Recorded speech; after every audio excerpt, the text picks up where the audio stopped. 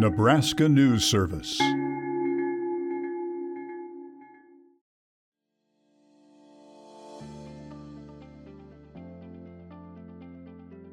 For Nebraska News Service, I'm Nick Wyman.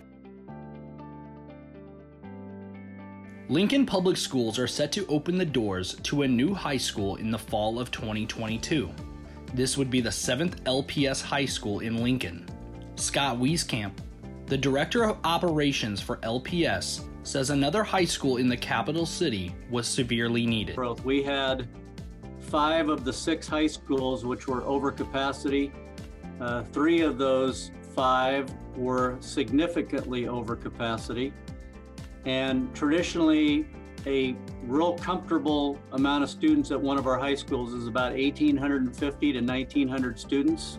The school will be located at Northwest 48th and West Holdridge Street. Wieskamp expects around 700 students who are not currently attending LPS schools to attend the high school in Northwest Lincoln.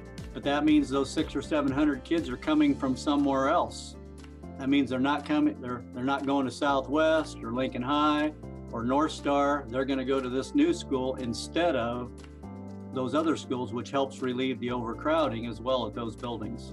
Cedric Cooper, the current principal of Sco Middle School, will serve as the first principal of the new high school located in Northwest Lincoln. Cooper is excited about this opportunity coming in 2022. I'm just really excited about building a culture with the community and really getting everyone excited about this new school because everything's new. So we'll have a new identity.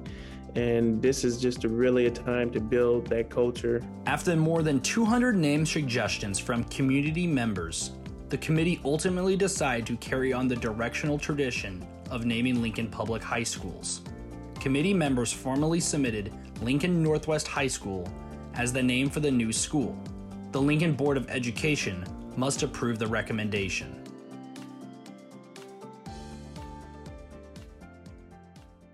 Reporting for Nebraska News Service, I'm Nick Wyman. A Nebraska News Service and 90.3 KRNU production.